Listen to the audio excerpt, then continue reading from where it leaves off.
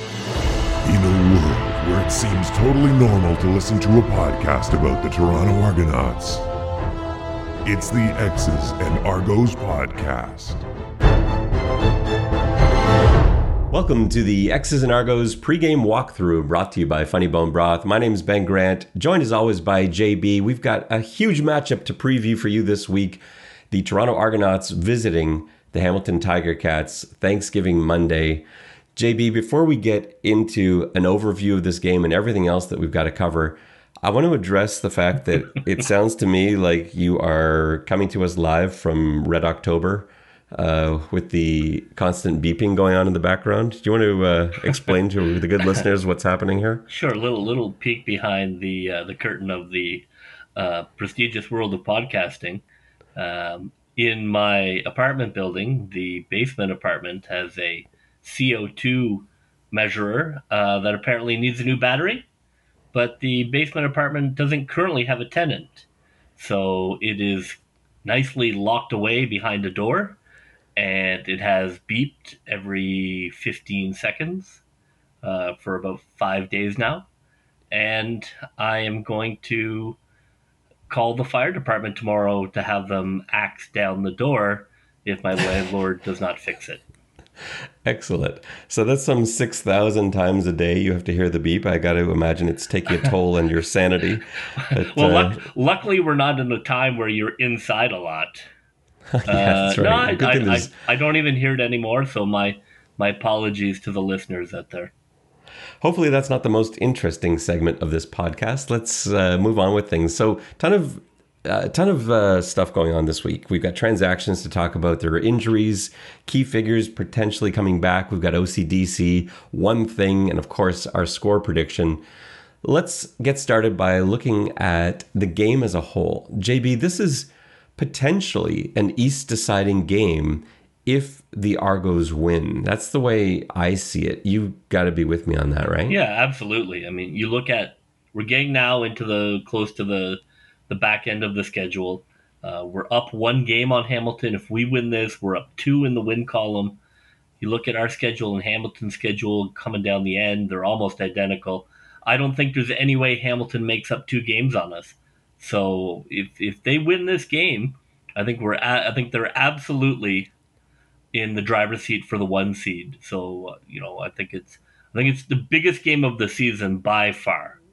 Yeah, no question there. And if Hamilton does win, that suddenly makes the rematch back at BMO Field the most important game of the year, because that game will then probably decide the outcome of first place in the East. Yes, and then we can address what the crowd makeup will be for that game. But yeah. I think but one thing at a time. But I think getting the 1 seed is huge. I think obviously the Argos have shown more success at home, so we want that playoff game at home 100%. Yeah, way more success at home. They haven't lost at home, well, technically in years, but they're undefeated at home, and it's been night and day. The Argos, amazingly, for a first place team, have a negative point differential, but it's because of those road games where they just get their doors blown off every time they travel somewhere, except that opening game in Calgary. And at home, it's the opposite. They get out to a huge lead and have let teams sort of rally back late, but they've easily won every home game, even if the score didn't reflect that at the end of the game. Whereas, the road's been a very different story. So for the Argos in particular, home field advantage throughout the playoffs would be massive.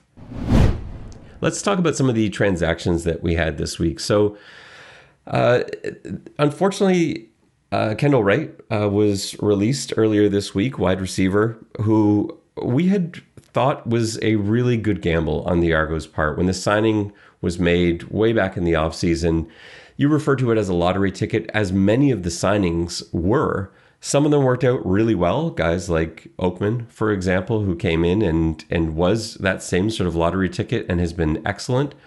But some other guys haven't quite panned out. And here we're talking about, Bishop Sankey and some of the other running backs that came and went. Kendall Wright is among that group, a first-round NFL draft pick. They wanted to see if he had anything left, and unfortunately, not enough. And so he was released this week. I was sad to see it. I really liked him as a player in college. I liked him in the NFL. And so I was hoping we got to see a little bit of that Kendall Wright magic. But as we kind of suspected pretty early on, when people from the States who had been watching him at their various different camps, whether it was Minnesota or Arizona, were basically just saying, no, it's not there. So yeah, Kendall Wright was released. And the wide receiver room is as deep a position as we have as the Argos have on the team. And I just didn't see what he provided. If those guys come back healthy, they're all going to provide what he provides. So I think it was worth tire kicking, depending on is Breskinson coming back? What's up with Rogers? But I think that he didn't. He obviously did not seem to be like a significant improvement of what we had in the room.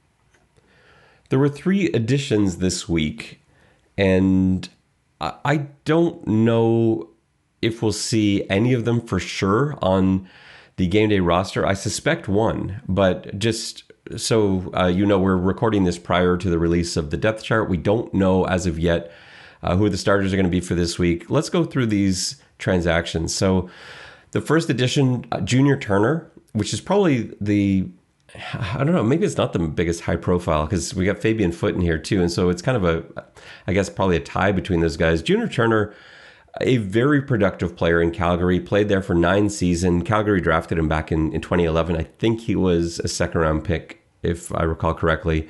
So 9 really productive seasons, ended up with a knee injury in 2019. He's a defensive tackle.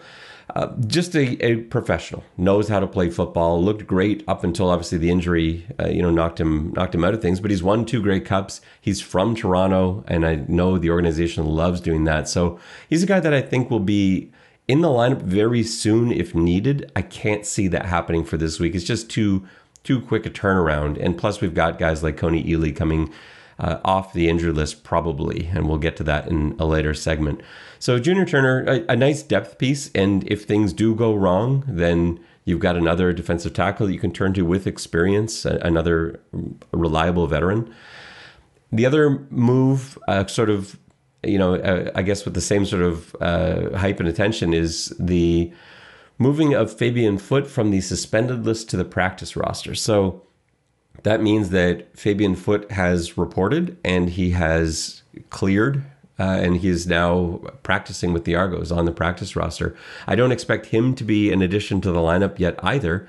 But again, we're talking about another defensive lineman, another guy who has had some very productive seasons. I really liked him in 2019 in Montreal. This was a signing I was really excited about in the offseason, and I had projected him to be one of the starting defensive tackles in I think it was my first depth chart of the season. So a guy that I do expect to make it onto the field once he's up to speed. How soon do you think we see guys like Fabian Foote or Junior Turner, JB? I agree with you. I don't think this week. We'll talk about who we do think is up. I think both those guys probably not this week. Then there's a break after this week to get those guys up to speed. But this, terrific. I'm sure Coach Jones had some input on bringing in a veteran D lineman. Like that's, I'm sure that's the kind of player that he wants to have running his defense. And we both like Foote, and I think it's great depth. I'm all for it.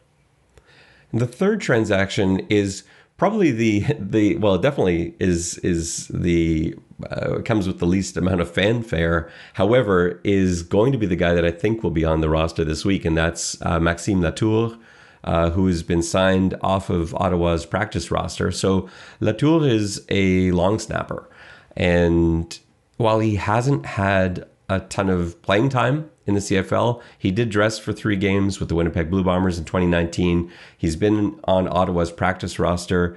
He's been a long snapper. He is a true long snapper and was with Les Verts et Or de l'Université de Sherbrooke.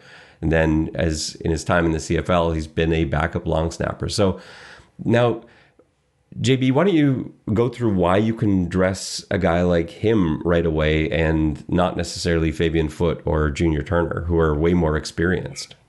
Well, I mean, I think you probably could start, in truth, Fabian Foot. I mean, defensive line, if he's playing inside, I don't want to say see ball, get ball, but, there's not as many moving parts on the inside defensive line. So I think Foot could. I just imagine he might not have his fitness level where it needs to be. Long snapper makes sense. You can't, you might have guys on the team who can do it in a pinch, but you can't muck about with that. You need those snaps to be crisp and professional. I'd hope that they would steal one off the practice squad. I think that makes absolute sense to not try and get cute with our middle backer can do it too. It's like, no, let the professional do it, and let's not have that part of the game be a worry. Agreed. And I wasn't sure there was anyone out there. I hadn't scoured the practice rosters, and I didn't know of Maxime Latour before we made the signing. I had to look him up, and was very pleased that Toronto was able to get hold of an actual long snapper. I think that's great. But yeah, they could have been in a position where there just wasn't anybody there, and then you have to go ahead with Hoyt and Cassar. And like you said, you don't want to have your middle linebackers, especially those guys who are out on the field. And Cassar is so useful in every other special team, even if he's not out there at linebacker. And Hoyt did a great job playing linebacker last week. So you just don't want those guys going from playing these defensive snaps and breathing heavy and heart rates at 150, and suddenly they've got to go in long snap. It's just not an ideal setup. Let's talk about some of the injuries for this week. So the injury news, it's been weird because this hasn't been a normal week of practice. There's so little time between games, going from a Wednesday game to a Monday game, and so the Argos have really kind of been doing a series of walkthroughs. And it's hard to get a real sense of where everyone's level is at, but we can kind of go through where they're listed. So I think the guys that are full are interesting. So you've got Nick Arbuckle, who is full. He was dealing with that hamstring injury. He's been out the last couple of games. You've got Robertson Daniel, who's been recovering for a long time now, but he is again full practice. Coney Ely, who had that arm injury, he's been out for a long time. He is now full. And Cordero Law was listed also as full, but we know he played last week. He was out this week, non-injury related. He's fine. I expect him to play. Let's talk about those other three guys. The Coney Ely, I think, is going to be in there. Robertson Daniel, I think, will be in there. And the big one, I think Nick Arbuckle starts at quarterback against the Ticats. Agree or disagree?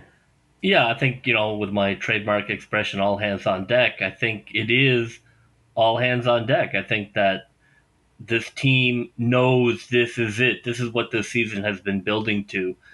They've got time off after the game. If a player is full go in practice, I would be shocked if they didn't play in this game. Because what in essence, what are you saving for? This is the day you're saving for. So it makes sense where maybe a guy was ready to go against Ottawa, and they're like, no, let's just wait. Arbuckle is the quarterback of this team. There is no doubt that they have made an investment in him to be the quarterback of this team for the future. This is it. This is where we're gonna. It's an absolute important stage for him to be on. I would be blown away if he was not the quarterback out there. I think that those guys. I think all three of those guys start for the Argos definitely.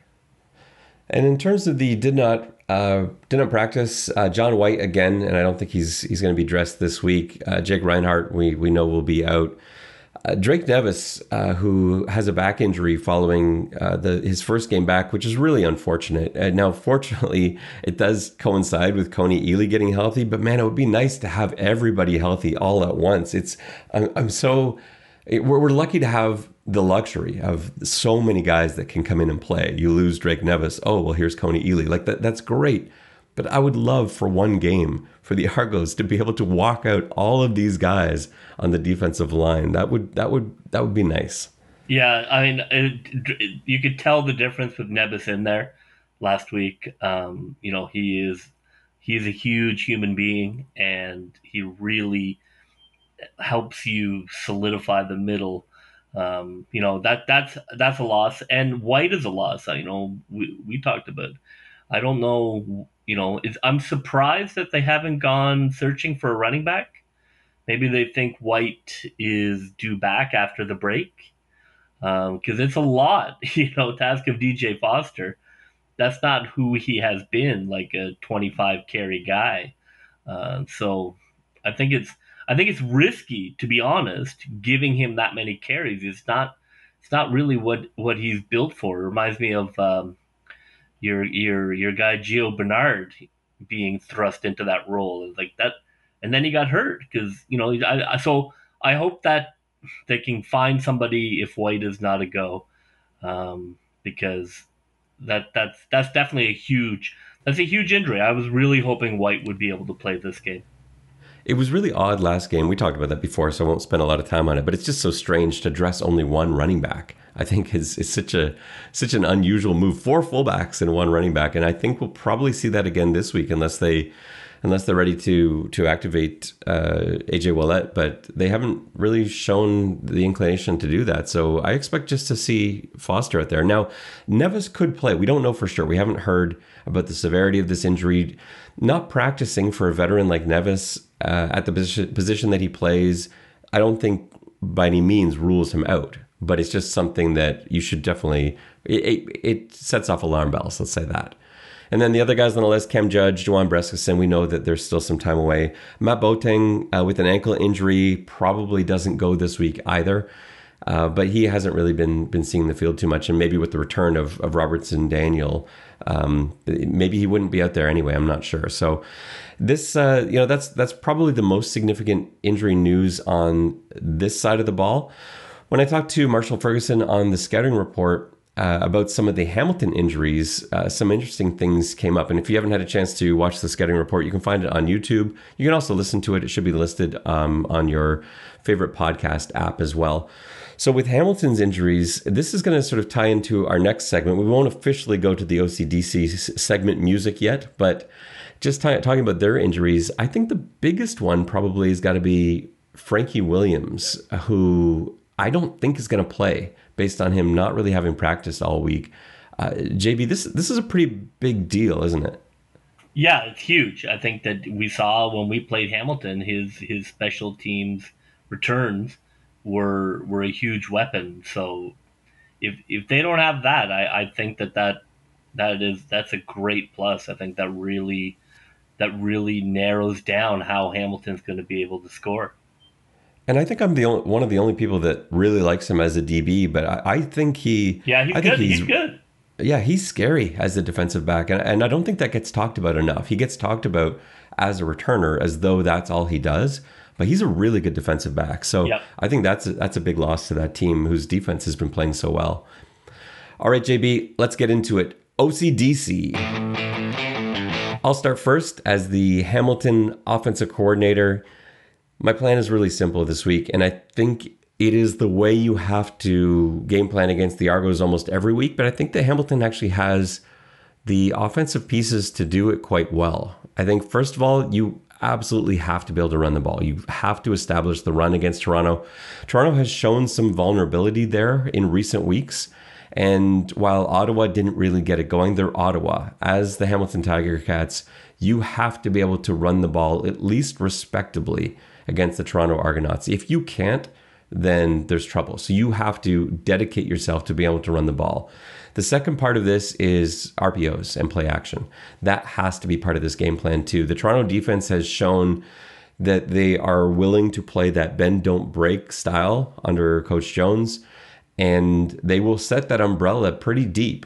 And if you can have some success running the football, draw on those linebackers on RPOs, on play action, there's a giant space in between where the linebackers now are when you're ready to pass and where the defensive backs are standing. And so there's all sorts of room, mid-range, over the middle, out to the sideline.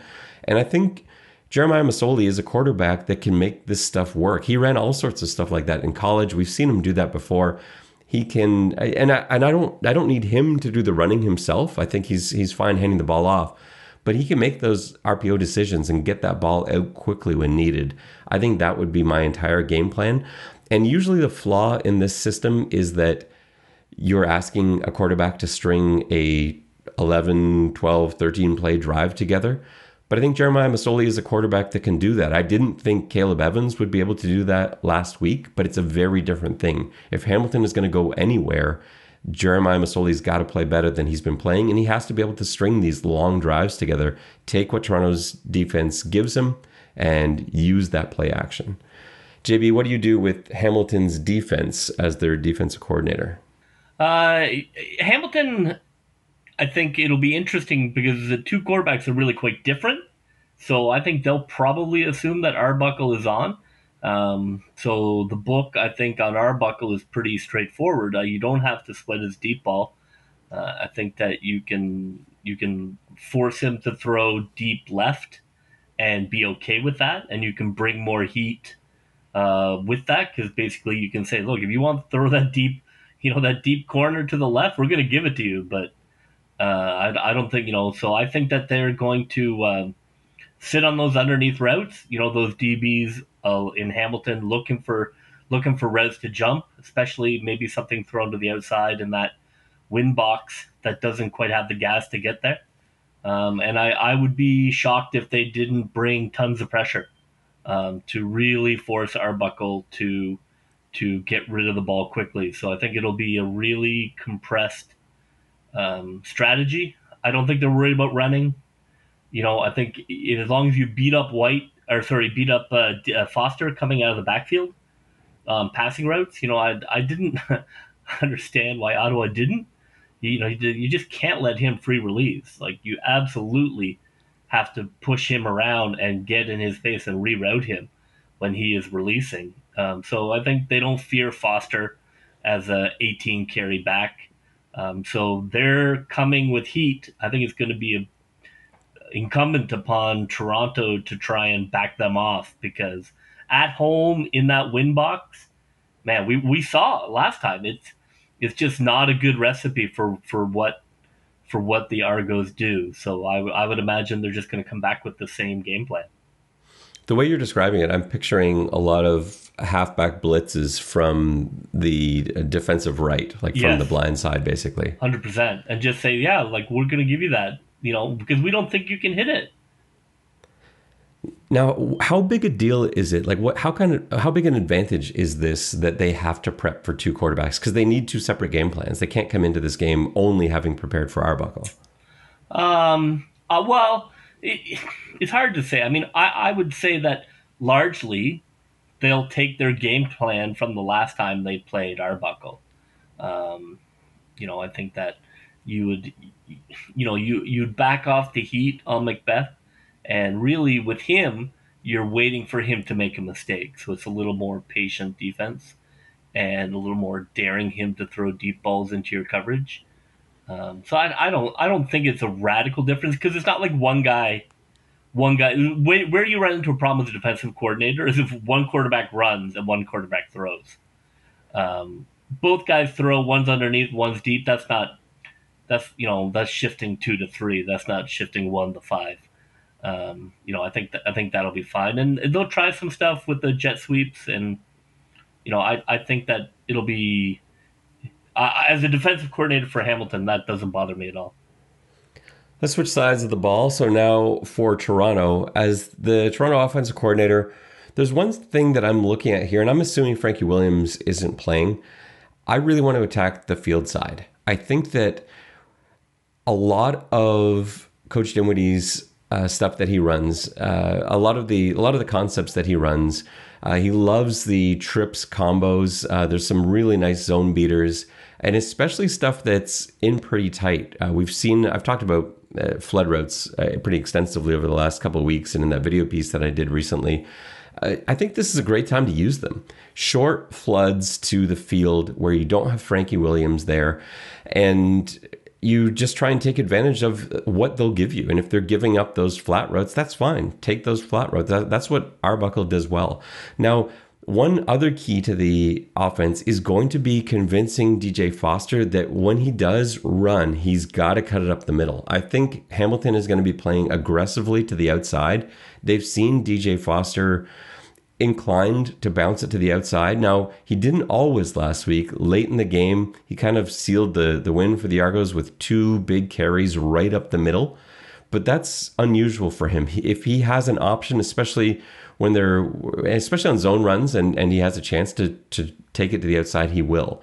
And I think that the middle is there. I think that's what Hamilton will give you, because they're going to be pressuring those outsides. They know where Foster likes to go, and they're going to try and cut him off there and force him back in. I think Foster has to take the initiative and blast inside himself. So inside run game from Foster, field side short concepts from Nick Arbuckle. That's my plan. That reminds me, not just Foster, but I would say one of the things that I yelled at the TV the most for any team when I'm watching games is running backs not reading their block.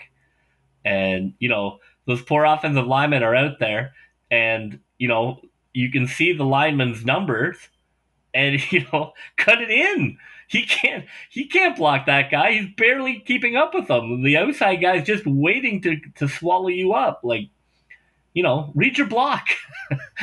He's ready to make the block. Help your offensive lineman help you. And the reason this happens, though, is because for their whole lives, these speedbacks have been able to do it, right? Ever since they first put on a football helmet in Pop Warner, they've been able to outrun people to the sidelines, turn it up, and get a huge touchdown. They did it in Pop Warner. They did it in middle school. They did it on the JV and senior and all the way through college. And then suddenly they get to professional leagues, whether the NFL or CFL, and you've got the situation now where the best athlete on the field is playing defensive end. And I get it too, because look, I know inside is where the bad men live. So I get that too, right? I mean, there's also preservation. There's no future in letting inside backers hit you 100 miles an hour. So you got to make your choice. But if you're out by the hash, you can get there. You can get a few more yards without necessarily getting lit up. But I understand the balance. Let's go into Toronto's defense, JB. How do you draw this up if you're the defensive coordinator for the Argonauts? Coach Jones looks like he's got that defense looking for scores, which is fantastic. I don't respect Mazzoli, and unless they have a time machine.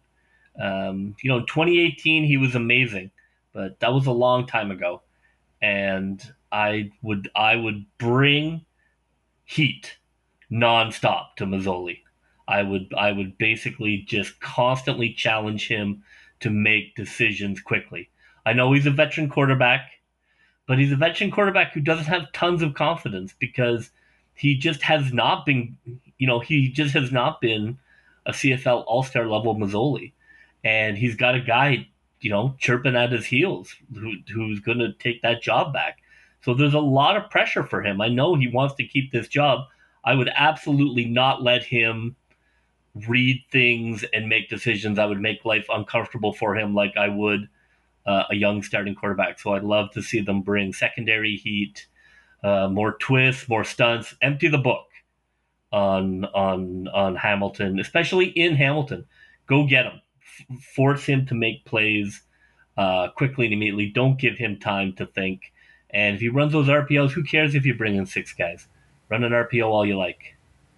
I think the danger with that plan, if you pair it with that Coach Jones umbrella, is that with all that space, if you do get the ball to one of Hamilton's faster receivers, there's a real danger that they can take it a long way. Well, I mean, I'm not talking about engage 8 or punt block, but I'm talking bringing 5. Yeah, I would bring 5 a lot. I would give them a different look. I wouldn't do umbrella against Mazzoli. I think he's under a lot of pressure.